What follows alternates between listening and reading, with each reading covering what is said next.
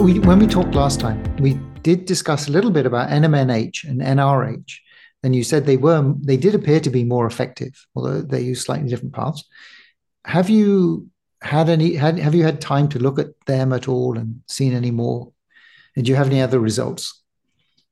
Yeah, we don't know. So we have used them in cell culture quite a bit, and sort of confirming what you just said that they're far more effective at boosting NAD levels, which is what other people have reported.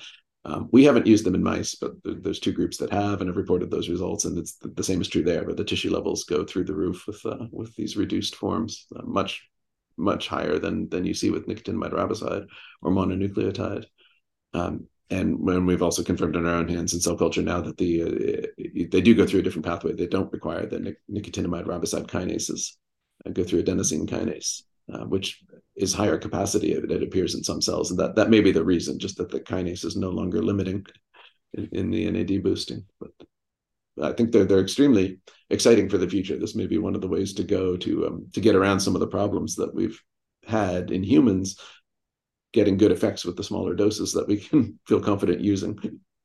So, what is the limiting thing about NMNH or NRH? I mean, is it difficult to make, or is it expensive or toxic? Um, there's a greater fear of it getting oxidized, and there's a lot of momentum behind NR and NMN because of all the safety trials that have been done, right? I mean, it's a really big hurdle to consider jumping over to be the one that has to do the phase 1 trials and make sure that everything's okay before you can try administering these molecules. But I think ultimately, I'm not sure there's anything that's going to stop them from being tried. I think it's just that at this moment that there's a couple molecules available with good safety data, and then there's a couple with unknowns, with unknown safety data. Oh, so what are you looking at now? What's kind of the next thing in your lab that you're studying at the moment? I mean, we're really interested in trying to understand the subcellular localization of NAD. So in particular, our group and a couple of others in 2020 found the transporter that puts NAD inside mitochondria, which had been Hmm. unknown up to that point. And so that's the biggest focus for my group right now is understanding what the consequences of that are, and whether it's mitochondrial NAD levels or cytosolic NAD levels that are really determining some of these benefits. And so far in our liver regeneration models, which we've studied a lot, it seems like just pushing the NAD into the mitochondria gives you a lot of the benefit that you see with supplementation. So I think that's one potential way forward in the future, if that turns out to be true in other models, is finding ways to shift NAD into the mitochondria might be all we need to do rather than driving up levels in the whole body. Right, because I remember you did a study where you knocked out the transporter, right, and then there was like zero oxygen uptake. Was that Right. correct? Yeah. So that was in cultured cells. But yeah, exactly. The NAD levels in the mitochondria go to almost nothing when they don't have this transporter, and they basically just can't respire. They survive on glycolysis. Yeah. I mean, the mice survive. I mean, the mitochondria don't do glycolysis, do they? No. No. Yeah, Right. the mitochondria are still there structurally. We can actually rescue them. We can put the transporter back in, and they immediately start working again. So the rest of the mitochondria is there, just doesn't have any NAD in it, and that stops it from generating energy. So it doesn't do anything. Interesting.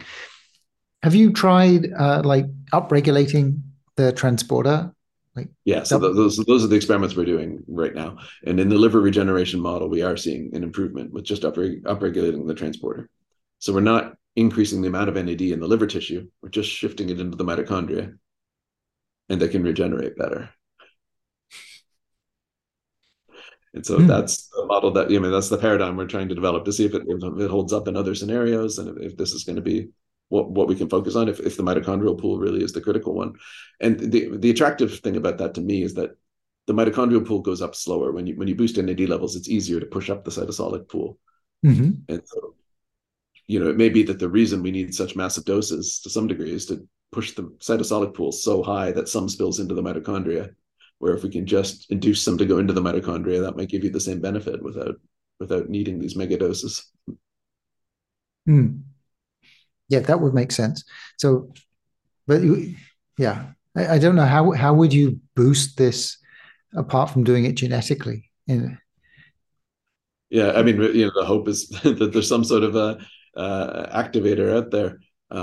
The actual family of transporters that this one belongs to typically counter transport things. So there's something being exchanged probably for NAD, and so we can also look at ways if we need to figure out what that metabolite is. So that there's a few steps here left to be done.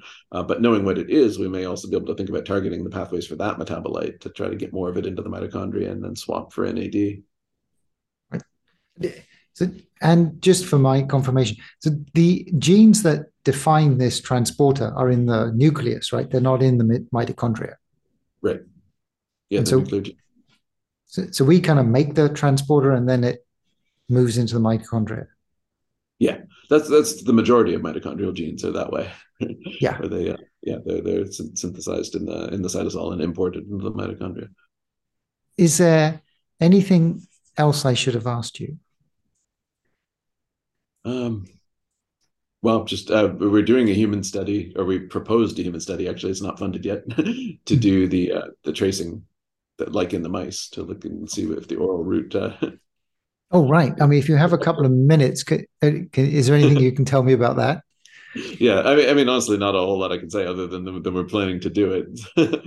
But I do think that's critical, and moving into large animal models, I guess, is the other thing my lab's looking at now, especially for heart failure. We're looking at doing it in pigs, just because they're much more similar to humans, and we can actually mess with the dosing and ask this question, right? With a dose that might not be safe, we can still see if it's effective in the pigs. Yes. And it would be interesting to see whether their liver can handle it or not as well. Yeah, no, exactly. We'll certainly be monitoring that closely.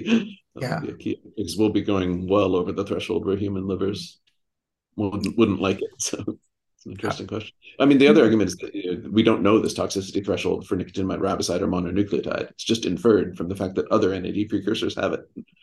It could be that somehow being ribosylated, prevents them from doing whatever the problem is. Okay. What are the symptoms of this liver toxicity? I mean, it's typically measuring aminotransferases in the blood. So there's alanine aminotransferase and aspartate aminotransferase are highly abundant in hepatocytes, and when they rupture, they release those enzymes into the blood, and they're easy to measure. So that's typically what people look for. Okay, AST and ALT, the one, yeah, okay, and yeah, but the other thing is, yeah, I mean, 5 grams of NMN would be quite expensive. Yes. Yeah, to take that much. Okay. Although I don't know how, I'm not sure. Yeah, I just don't know how much of the prices in this business model, how much of the prices, the marketing and delivery, and if they needed to scale up overall, if that proved to be the effective dose, I don't think the price would scale with with the increase in dose. I think they could probably make it only 50% more expensive and give that dose if they wanted to. Yes, yeah, that's true. I mean, a lot of it's got to be in the packaging and shipping and all that stuff. Okay, excellent.